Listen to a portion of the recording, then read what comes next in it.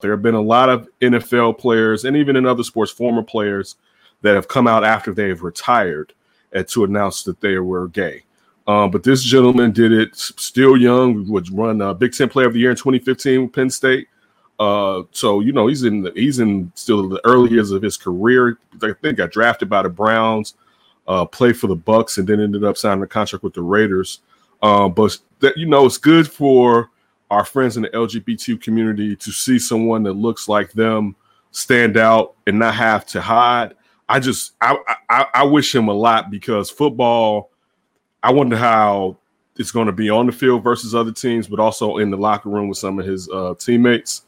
So that's where it's like, I commend you and I hope you built for it. Not to say that you shouldn't have done it, because you should live your truth. If I was gay, I would want to live my truth. But you should live your truth. But I commend him for how hard it may be. There's already a lot of crosstalk on football fields and in locker rooms, especially if the adrenaline is rushing. So add to that this gentleman's sexuality, and you know, depending on some other how some people feel about that.